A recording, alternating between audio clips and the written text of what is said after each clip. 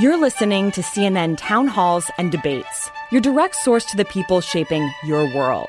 It's a forum for you to get answers to the tough questions and better understand the issues that matter to you. We're bringing this episode to you uncut and unfiltered, straight from the national stage. And it all starts right here, right now on CNN.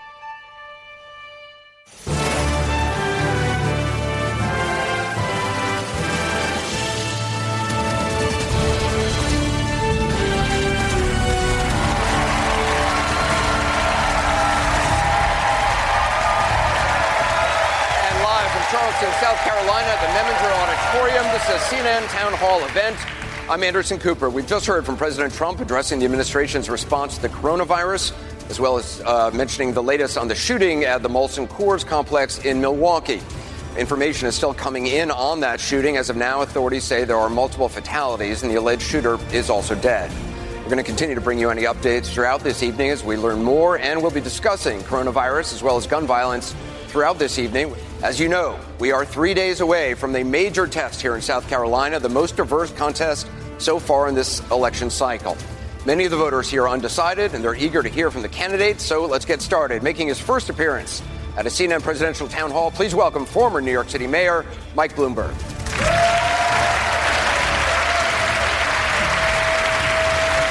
you. Welcome. Thanks. Thank you. Thank you, everyone. Before we get to the audience, I just want to ask you about what the president just talked about. We just heard from the president. He said that the U.S. is very, very ready for this, talking about the coronavirus. They've done a great job, he said, keeping it at a minimum here in the United States. And he's putting Vice President Pence in charge of the effort. Do you have confidence in this administration to handle a potential pandemic? What would you do differently? I feel so much better. No. If number one, he fired the pandemic team 2 years ago. Number two, he's been defunding Centers for Disease Control, so we don't have the experts in place that we need. I hope he's right that the virus doesn't come here, that nobody gets sick. That would be a wonderful outcome. But the bottom line is we are not ready for this kind of thing. And the president is not a scientist, is a nice way to phrase it, doesn't seem to believe in science. We are as exposed to this kind of thing as we've ever been, probably more so. What would you do if you were president right now? Well, right now you have to marshal the teams. Unfortunately, he doesn't have a team in place. I can tell you what we did in City Hall back in New York. We had, for Hurricane Sandy, for 9/11, for the swine flu, there are a whole bunch of things that happened during the 12 years I was in office, and we were ready for it in the sense that we had played out what would happen, how we would communicate with people, how we would distribute drugs, how we would include the hospitals and the nurses, and what do you do about the seniors' homes and people with special needs and that sort of thing. You can't just walk in and all of a sudden go and create the kind of environment where everybody gets taken care of. And he has left us very exposed. And I think I spell team T-E-A-M. There's no I in team. I always joke about it. But in his case, the only letter he uses is I. And nobody's smart enough to know all this stuff, particularly since this is not his bag, if you will. He doesn't have any understanding of science, of public health, and he has left us without the team that he needs to address the issues. Now, there are some people from CDC and these other agencies that are competent and there, but you'd have to plan for this stuff. You have to game it out. You have to see what will work and what doesn't. And none of this stuff is easy. You say all of a sudden, well, what happens if this will move people? But then it turns out that there's no electricity when that happens, so the buses don't work and the cars don't go, the street lights are all stopped. And unless you really go through a simulation all the time, you just can't feel comfortable and be prepared. Then you have to trust to luck. And I hope we have some luck, but that's not a good strategy. I want to go into our audience. As you know, as we talked about, as I mentioned at the top, the mayor of Milwaukee reports multiple people have been killed in a shooting at the Miller Coors campus. It brings me to the topic of gun violence, and that's where we want to begin tonight. I want you to meet Melvin Graham Jr. He's the brother of Cynthia Graham Hurd. She was a beloved librarian here in Charleston for 31 years. She was killed in the shooting at Emmanuel AME Church in June of 2015, along with 8 other people. Melvin says he's supporting former Vice President Biden. Melvin, I'm so sorry for your loss. Welcome. I'm glad you're here. What is your question? Good evening, Mayor Bloomberg. My question is, what can you do to bring common sense gun control into law and close all the loopholes with and without Congress? Well, we've created an organization, Every Town for Gun Violence. It has 6 million members across the country. A subgroup within it is something called Moms Demand Action. And you see them, they have these red shirts on, Moms Demand Action on it. And what we've done so far is we have about 21 states that now have background checks, which I'll come back to in a second, and also red flag laws. Unfortunately, last time I checked, there were 50 states in the union, and we still have 30 to go, and it would be much easier if we could do this at a federal level. But I noticed this just backstage when I was watching the president. He said our prayers should be with the families, and I'm sympathetic with that. But what he should have said is, and we're going to do something to have background checks to stop guns being sold to people that shouldn't buy them. People, Look,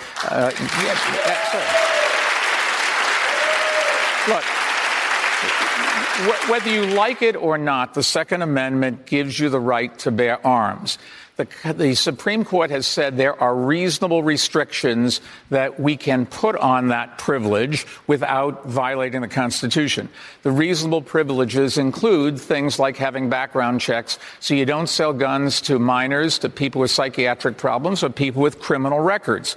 And if you did that and just took 24 hours to go through the background check, you would make a very big difference in this country.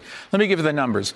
This year, 40,000 people will be shot with illegal and legal handguns. Forget about the assault weapons, which is another disgrace.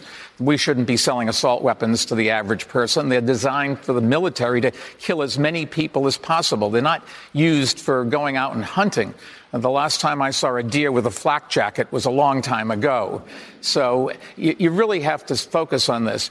And if you have background checks, and let me step back for a second. The federal law requires you to have a background check before you can buy a gun in this country if you buy it from a gun store.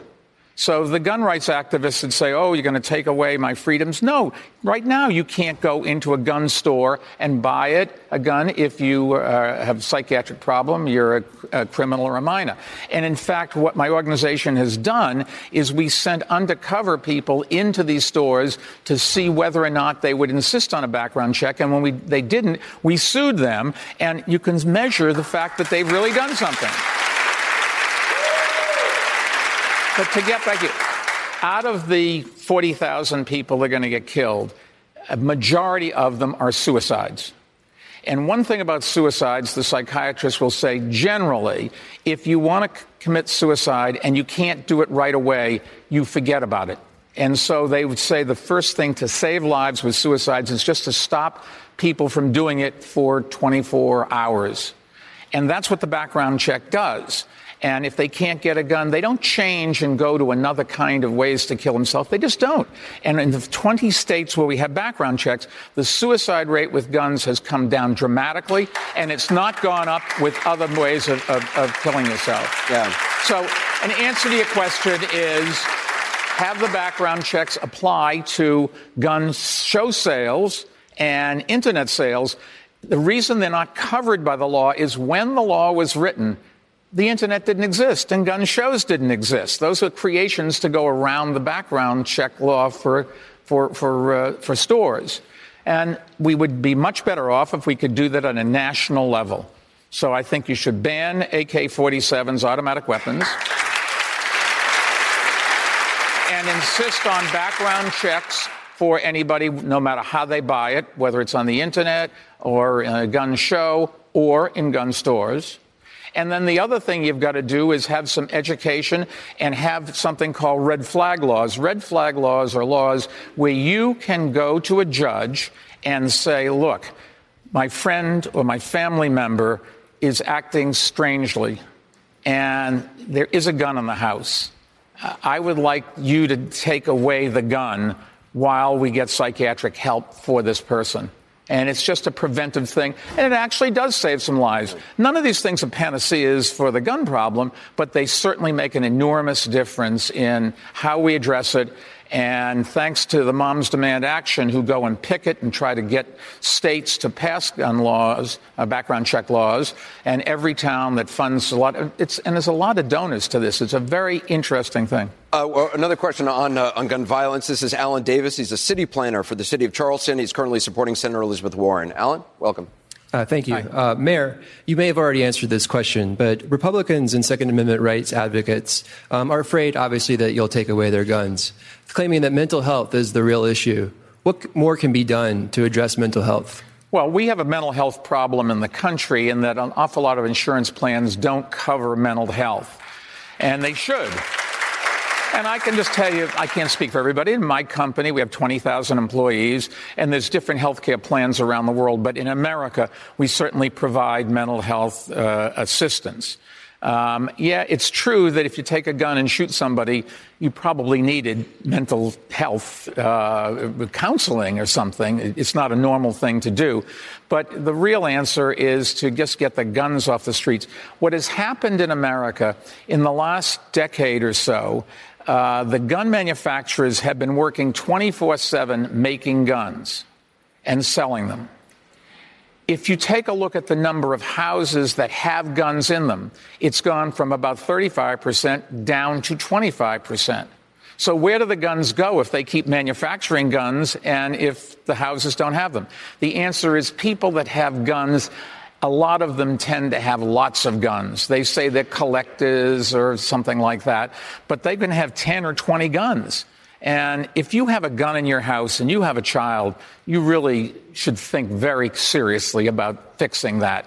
We all know when we were kids, you went and you looked up and see in your parents' closet, and, we were all inquisitive. And if you have a gun in the house, the likelihood of a young kid taking that gun and playing with it is really pretty high. And so you don't want to have guns. If you have a gun in your house, you are something like 22 times as likely to get killed with a gun. There's domestic violence, there's children playing, there's accidents. I want to follow up. I want to ask you something about, you recently tweeted about Senator Sanders. You said he's beholden to the gun lobby. I know he voted against the Brady bill 5 times. He voted to block some lawsuits against gun manufacturers. If that isn't being in the NRA's pocket, I don't know what is. He says the gun manufacturer vote was wrong, and he wants to expand background checks and end to the gun show. Well, I hope he changed his mind. I don't wish him ill. If he changed his mind to do the right thing, that's good. Do you really believe he's beholden to the gun lobby? Well, I do know that he voted against background checks, which we've been for 5 times in a row. He also voted for a bill that gives the gun manufacturers protection against you suing them for misuse of their product. It's the only industry in America that is protected, the only one. And he was the sponsor of that piece of legislation. So I don't know. He says it was a bad vote now. Okay, that's fine. Look, people make mistakes, and if you fix them, that's better than if you don't fix them. Although it'd be better off if you hadn't made them at the beginning. This is Tracy Hughes, a retired U.S. Army combat veteran. She's owner of a travel agency. She's a supporter of former Vice President Biden. Tracy, welcome. Hello, Mayor Bloomberg. Hi. How are you? Good. Yes, my question is, in lieu of your apology to your constituents after supporting and implementing stop and frisk, what have you done to help reverse the negative and life-changing effects that stop and frisk has had in your communities?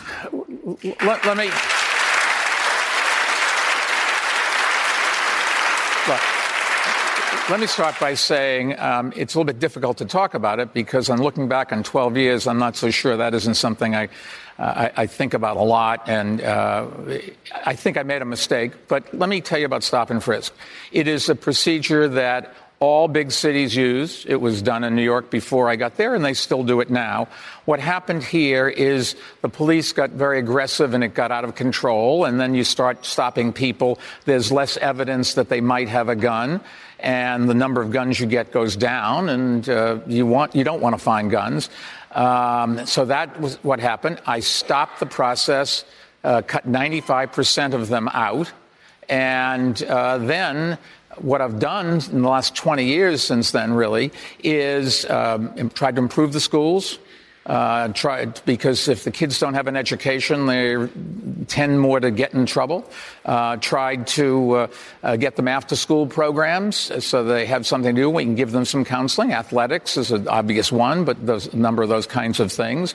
Getting jobs for people. If the kids don't have a job, then they all stand around and they get in trouble. So I'm trying to do those kinds of things. We built 175,000 units of affordable housing, created 500,000 jobs.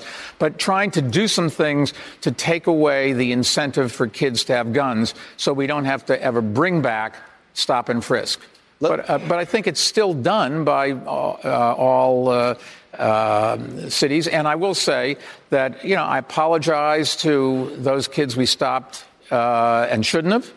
I can't rewrite history. I look back, and if I had something, if I could do it elsewhere again, I would do it differently. But I've apologized. I've met with a number of leaders of the African-American community to try to get their perspective on it and what I should have done and how I can rephrase it. But I made a mistake. And one of the things about me, when I make a mistake, and I'm going to make more in life, I'm sure, I don't sit around and complain. I think about it, I try to apologize, and I try to fix it and not make that mistake again. Let me just follow up on that. You said just here and also last night, the debate, you said we let it get out of control. When I realized that, I cut it back 95%. You continued to defend this policy, though, for years. Just 18 months ago, which was 5 years after you were mayor, you told the New York Times, quote, it was a technique that was appropriate at the time. To a lot of people, and I think some people in the audience tonight, it seems like you only had a change of heart when you decided to run for president. The process, that's not true. Look, if there is an incident, a shooting or something, the police show up and they would check to make sure that nobody there has a gun. All cops are going to do that. They want to make sure we're safe and that there's nobody that's a shooter that's going to do other things. Here, what happened is we did it too much, and we did it so much that we lost some sense of how many people we should stop and who was likely to have. A judge said it was unconstitutional. She said that we applied it in the wrong ways, but not that the practice was unconstitutional. Because I don't want to get down in the weeds and talk about it. We made a mistake. We did too much of it. And I cut it back to almost zero, and we're not doing it again. Our current police department does the same thing. I read an article the other day in New York City. It had gone up, but only a little, in all fairness. The federal judge granted a class action status to the lawsuit challenging the department's stop and frisk tactics, saying she was disturbed by the city's, quote, deeply troubling apathy toward New Yorkers' most fundamental constitutional rights. She did say that. Look, one of the rights, the first right is the right to live. And so you've got to make sure that we're safe and stop the guns. But I keep coming back to this. We just did it much too much, and an awful lot of innocent people got stopped who didn't have guns. And it was my mistake, and I apologize for it. I've asked for forgiveness, but I can't rewrite history, and I've got to make sure we don't do it in the future. And hopefully my successor has learned the lesson from my mistake. Finally, Senator Sanders called it a racist policy, intentionally or not. Looking back on it, do you think it's a racist policy? No. One of the things I did to answer the question back there of what we did after that is I made sure that our police department is a majority minority of minorities, as is the city. You want the police department to reflect the city. Exactly right. Reflect is exactly the right word, because you want people to think that the cops understand them, their culture, and whatever. That doesn't mean you're going to find somebody that you have a lot in common with every time you meet a police officer, but you'll know that someplace in the police department, if 0.1% of the police department, of the citizens of New York come from Egypt, I can tell you 0.1% of our police department would come from Egypt. And the only place we don't mirror the population exactly is men and women, because the city's 50-50 roughly, and only about 35% of the police department are female. It's a lot more, I think, than most other police departments, and we're recruiting and trying to get there. I want you to meet Shamara White. She's from Ladson. She's a customer service agent, currently undecided. Shamara, welcome. Hi, happy to be here. Hi, Mayor Bloomberg. My question to you is, do you have any reparation plans for the descendants of the transatlantic slave trade. I myself am a descendant of those enslaved people, and the effects of slavery and the poverty disparity has carried over for generations. Reparations is a small way that America can say we're sorry for the trauma and pain that your ancestors went through, and that still impacts Black people to this day. Do you know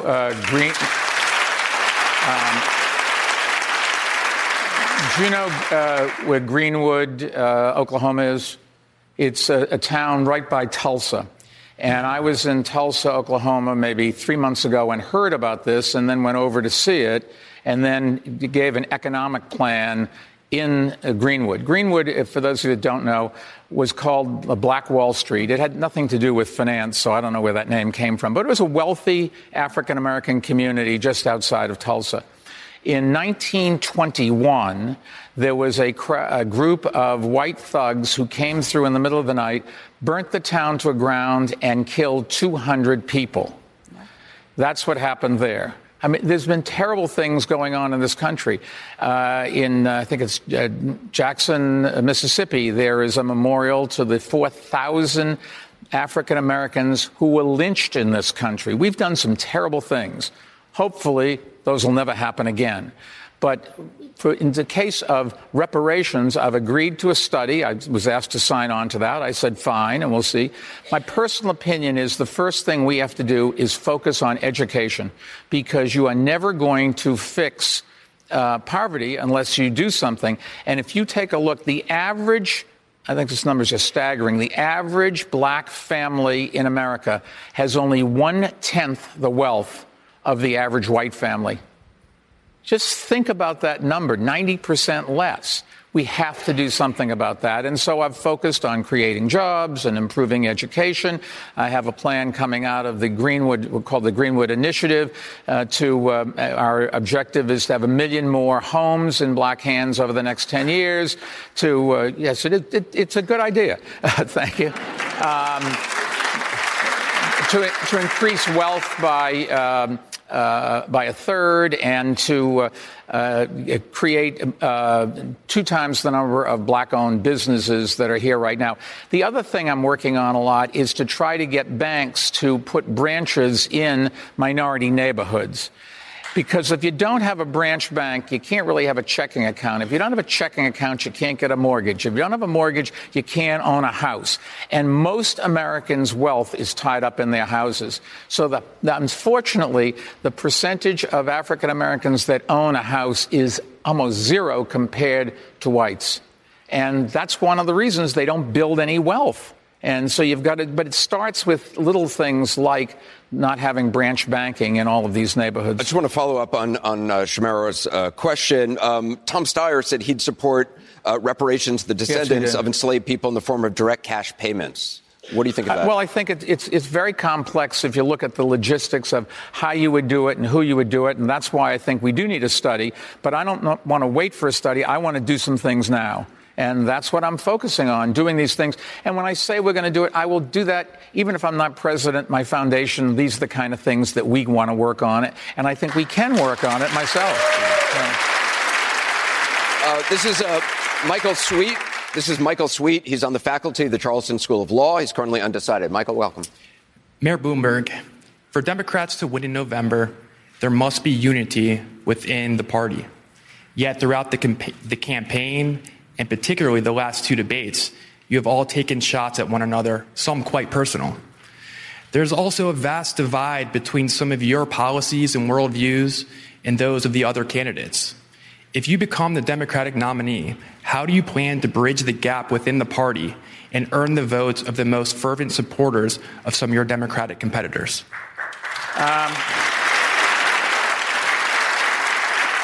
I guess I'm a believer that we can all say whatever we want to say, and we can all say it when it's politically expedient to do it and tell everybody that we're going to give them a chicken in every pot and everybody's going to be happy. What I look for is, what have you done in your past? Show me that you actually believe these things and have done it. And so I take a look at what we did in New York City.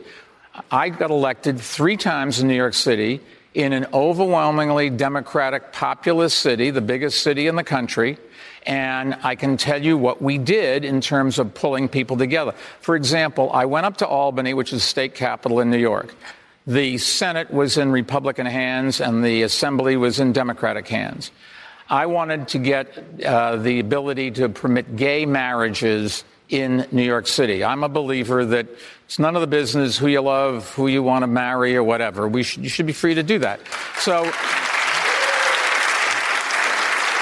I went up to Albany and I went to the Republicans and I sat down with a bunch of them and I convinced the Republicans, even though I was a very liberal New York City mayor, I convinced them to vote for gay marriage. And the way I did it was talking to each one of them and explaining, look, if it was somebody in your family that came to you, your kid, and said, look, Daddy, I want to marry somebody and you're not going to like who it is, but this is who I'm in love with.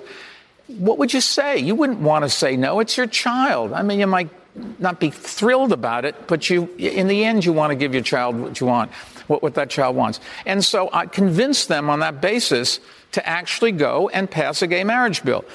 Same thing with taking control of the school system. We had a school system that was dysfunctional. When I got to New York City in January 1st of 2002, there was 0 New York City schools on the state's list of the top 25 schools in the state. When I left, I think it was 23 out of 25 were from New York City. You can improve schools. And we cut the gap between the wealthy kids and the poor kids and how they tested. We actually cut it dramatically. You can do those things if you try to work together and get people to cooperate, and you do it by reaching out. And I've always done that. My company's 20,000 people, and we deal all over the world.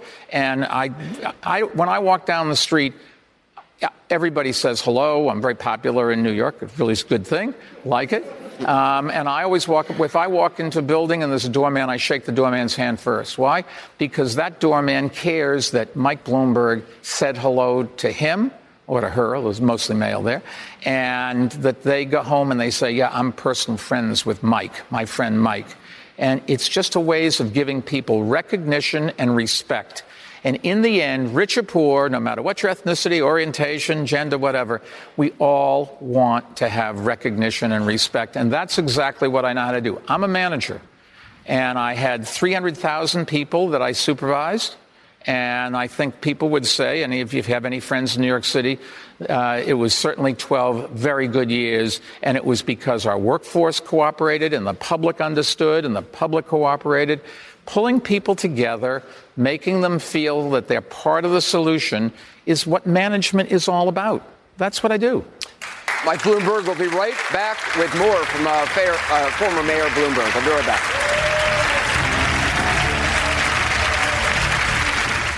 After the break, more from CNN town halls and debates. Stay tuned.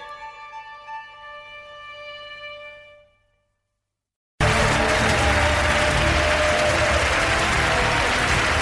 welcome back to our live presidential town hall from Charleston, South Carolina, with former Mayor Mike Bloomberg. We're going to go back to the audience in just a second. I want to just ask you, right before the break, we were talking about, the question was about bringing the party together, yes, if elected. You have promised to, I saw your campaign manager on February 24th said in an interview that you've promised to support any of the Democratic candidates. Your campaign manager said you would use your money to support Senator Sanders if he wins the Democratic nomination. Last night, a top Sanders advisor, Weaver, said it's a hard no on accepting your help. In response, one of your aides last night said it wouldn't be prudent to spend on behalf of someone who didn't want it. So just to be clear, if Senator Sanders wins the nomination, would you support his campaign? Look, I have always thought it's ridiculous to say I will support the candidate no matter who it is, because you might not agree with them. And that's how we got Donald Trump. The party supported him no matter how bad he was, and they shouldn't have. We wouldn't have had Trump if they didn't do that. Having said that, it's easy for me to make the commitment that I will support any of the Democratic candidates if they get the nomination, because but it's easy to do it because the alternative is Donald Trump, and that we don't want. So.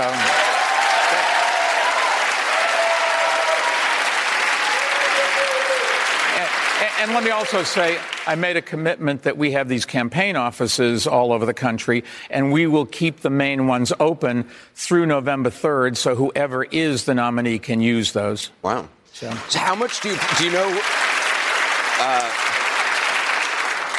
You probably haven't maybe thought about not winning, but if it's not you, do you know how much you would spend for the nominee? No, I don't know. I haven't thought about that because I plan to be the nominee, obviously. That's what I thought. All right, our next question comes from Alex Kreitman, a vice president for a digital marketing agency. He's still undecided. Alex, welcome. Good evening, Mayor Bloomberg. Living in a coastal city like Charleston, we love and respect nature and our climate since it surrounds us. But our city is prone to extensive flooding. If elected, what steps would you take to ensure that coastal cities like Charleston are not underwater in 10, 20, or 30 years from now? Well,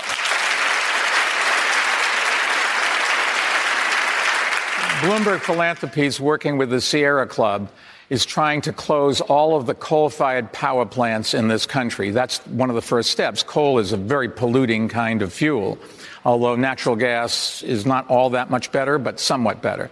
So far, we have closed, or in the process of closing, I think it's 304 out of the 530 coal-fired power plants in this country. So we're like 60% there already, and we have a plan, I think we will get it done in the next 5 years, of getting almost all of the coal-fired power plants. If you can do that, that's the biggest thing you can do to reduce greenhouse gases. And in the United States, we brought greenhouse gases down, I think it's like 14% already, just based on that. But we also do a lot of work trying to encourage people to behave responsibly. If you want to do something for the climate, turn off your air conditioner when you leave in the morning if there's nobody home. It'll save a lot of energy, and you're going to save the greenhouse gases that come from producing that energy. Paint your roof white. We had this program in New York City. Al Gore and I got up on these flat roof buildings, and we had these rollers, and we were painting, and people laughed at us. But the white paint reflects off the sun, reduces the need for energy to cool your house. And if you fly over New York City now, and if I'm wrong, it's by 1 or 2 every 5 blocks, almost every single building has been painted white. Because for 2 cans of paint, you save 25% on your electric bill.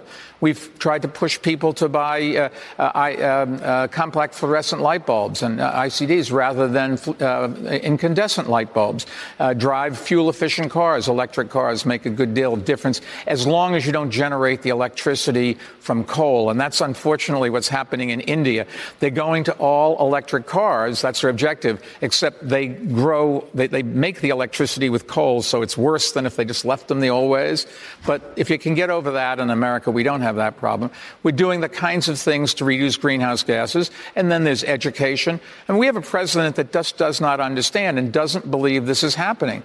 But you can measure, just turn on your television and look at the floods, look at the fires, look at the storms. I mean, this is not something that was going to happen 2050, which some people talk about, or even 2040. The numbers are coming in so much worse than all of the scientists had predicted. You should be talking about 2030, which is only 10 years from now, 9 years from now, for an awful lot of those things. At the rate the glaciers are melting, at the rate the oceans are warming up, which gives you bigger storms, the rate the oceans are going up. And I saw today the president took away money from a flood control system that they wanted to build in New York. Now, I don't know whether it was the right one or not. I've been out of their office for a few years. But we really dealt with Hurricane Sandy when the tides came up and did an awful lot of damage, and we need something like that. And you need it in a lot of places. You have to understand in this city and in cities around the world, you are going to have higher oceans, and so you have to start getting prepared for it. But now is the time to do it. And just holding your head or burying it in the sand, if you pardon the pun, is not a good strategy. You will have to deal with bigger storms that move slower, so they'll do more damage when they hit you, and ones that will have tidal surges and bring a lot of water into the cities. And most cities are not prepared. And keep in mind, most people live very close to the ocean. There's obviously societal changes involved with a lot of that. For coal workers, what happens? I'm a believer that we have to find programs, training programs for people that get displaced by technology and changing patterns and changing tastes. And so it's not just coal miners. the number of coal miners in the country is dramatically less than it used to be. If I remember the numbers, like in 1980, there were 200 or 300,000 coal miners. In the 20s, there were 1 million coal miners. Today, it's about 50,000 people work in the industry. And as the coal mines get phased out, you can use them to bring some of the land back, because people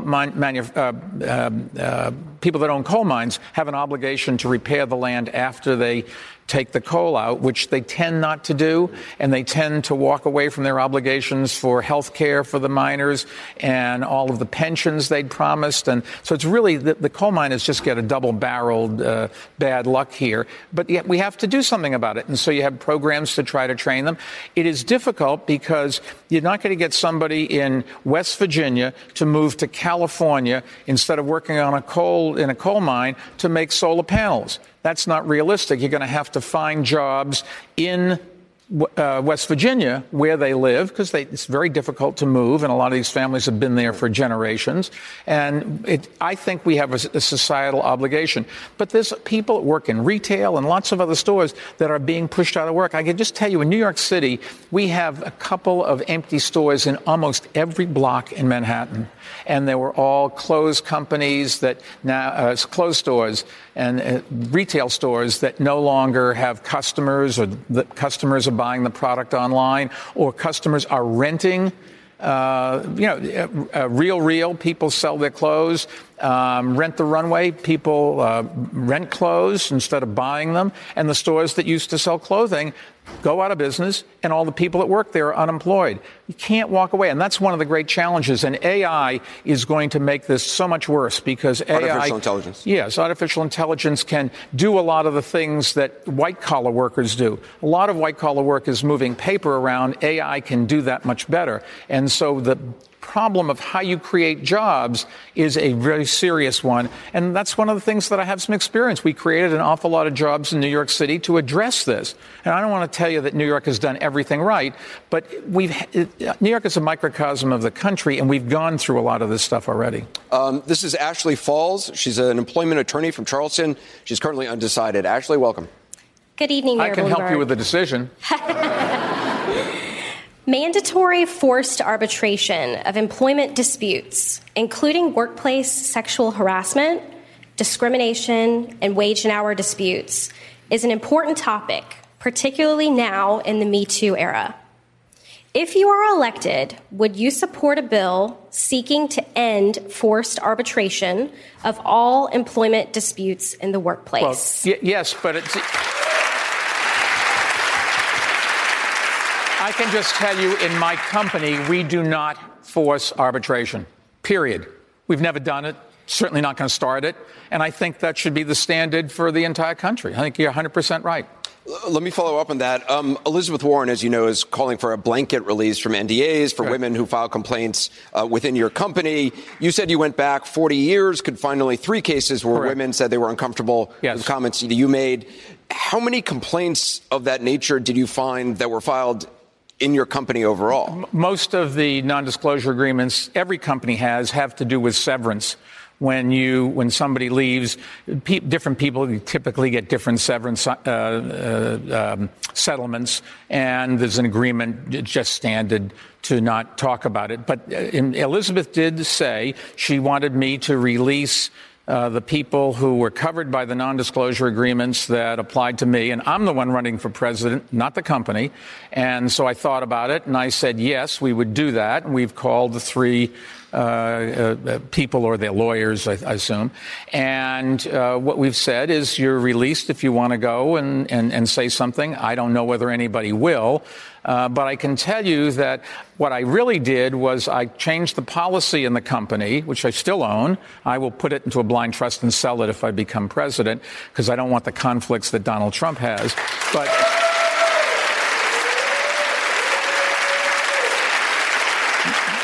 But I've released, we've made changed our policy so we no longer use non-disclosure agreements any place in the company, even around the world, going forward. And I think if we have done it, maybe some other big companies will do it, and maybe we can start a national trend, because I think the conduct that the Me Too movement has exposed is really, outrageous.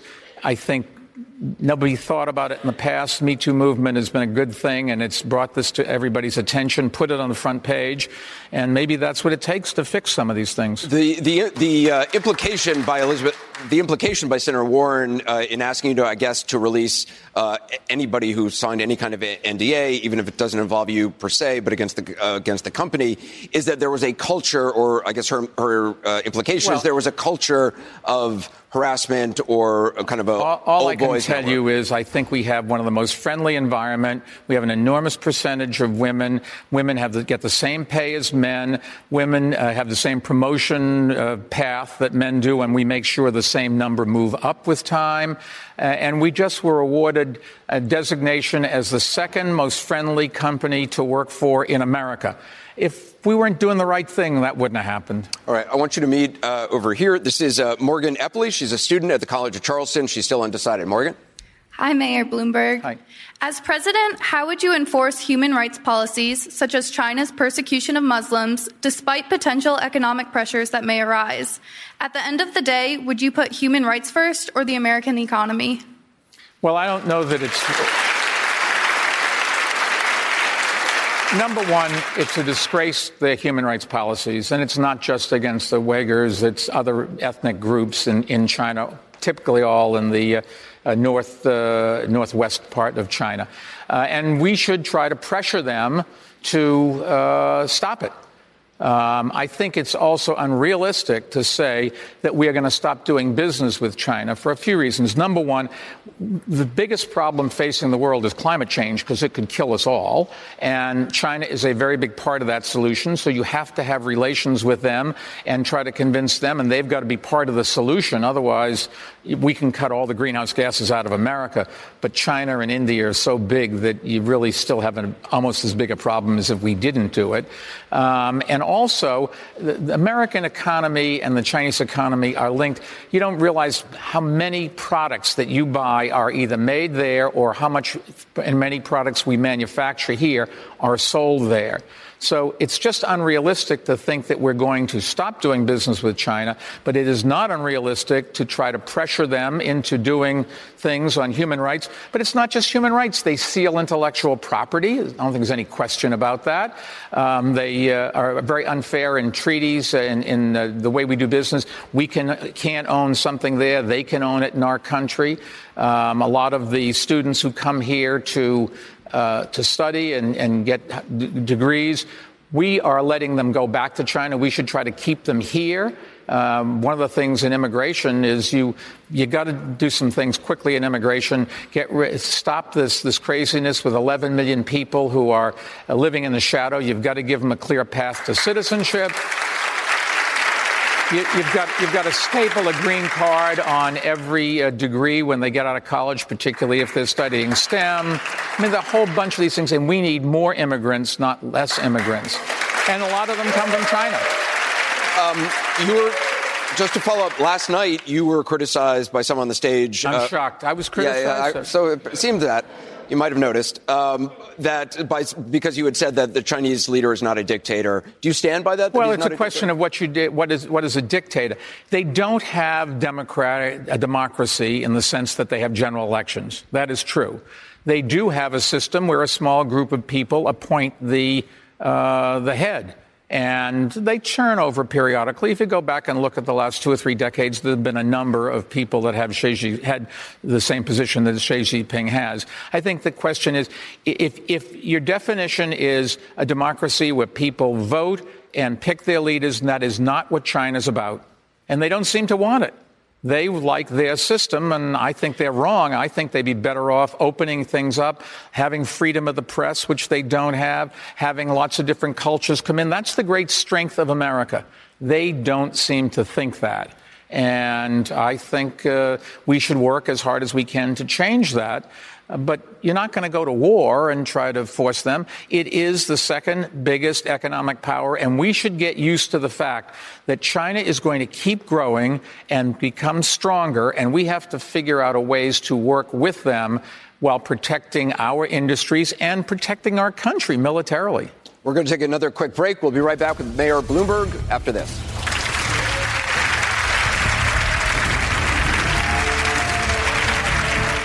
After the break, more from CNN town halls and debates. Stay tuned.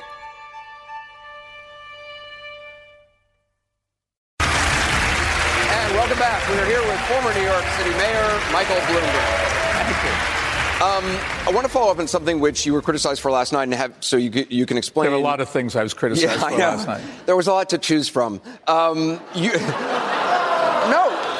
I mean, that's okay. No. What I meant was there was a lot for me to choose from to ask him about, not for them anyway. But what's interesting, and I didn't realize it when I did the first debate last week, which didn't turn out so well, just in case you didn't notice, but it's not an attempt to find out the truth. It's an attempt to get your soundbite out there, and they talk over each other again and again and again, and I found that difficult. I this time forced myself to do it a little bit, but I didn't grow up where you step on people, and that's what they do all the time. Yeah.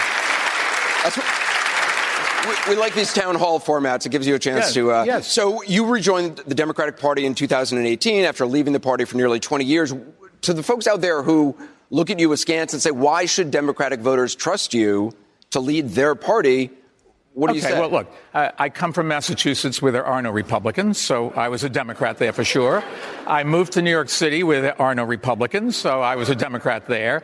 It is true I ran as a Republican twice and independent once because the Democratic Party wouldn't let me go out and get on the ballot. And I was an outsider, and okay, that's the way it is.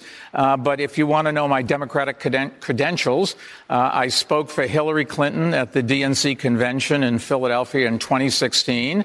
I certainly supported Barack Obama and Joe Biden. He says no, but I was there both times for them. Thank you very much. I campaigned among the Conference of Mayors for the Affordable Care Act, Obamacare. I've spent a lot of time working on Democratic causes, one of which was electing 21 or helping to elect 21 Congress people who were good on guns, good on climate. Those are my two issues.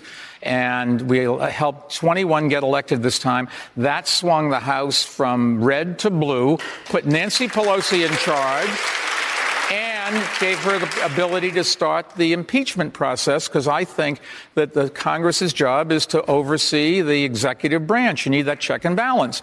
And so we did that. I worked hard in Virginia. The State House and the governors all went from red to blue. So, you can do these things, and I go around the country working on Democratic causes. Nobody's bigger on guns and climate change and that sort of stuff. And I don't just talk about it. This year, I gave away a lot of money this year because my alma mater, Johns Hopkins, I gave them $2 billion so that all kids, it's need blind now. Everybody that goes to Johns Hopkins, if you don't have the money, you can still go. But in a normal year, I give away all my company profits, which is $800 million, and to causes that you would think all Democrats, basically all liberal Democratic policies. Mayor Bloomberg, thank you very much. Appreciate it.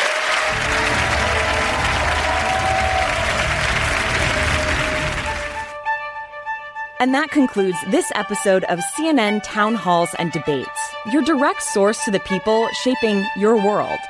To make sure you're always a part of the conversation, subscribe on Stitcher, Apple Podcasts, or your favorite podcast app. For even more updates, follow us on Twitter at CNN Podcasts. Quality sleep is essential, and that's why the Sleep Number Smart Bed is designed for your ever-evolving sleep needs. So you can choose what's right for you whenever you like. Need a bed that's firmer or softer on either side? Helps you sleep at a comfortable temperature. Quiets their snores. Sleep Number does that. Sleep better together. JD Power ranks Sleep Number number 1 in customer satisfaction with mattresses purchased in-store. And now, save 50% on Sleep Number limited edition smart beds for a limited time. For JD Power 2023 award information, visit jdpower.com/awards. Only at Sleep Number stores or sleepnumber.com. Now streaming exclusively on Max, a new CNN flash doc about the album that has Nashville talking, Call Me Country. Beyoncé and Nashville's Renaissance. Watch it at max.com/callmecountry. Max subscription required.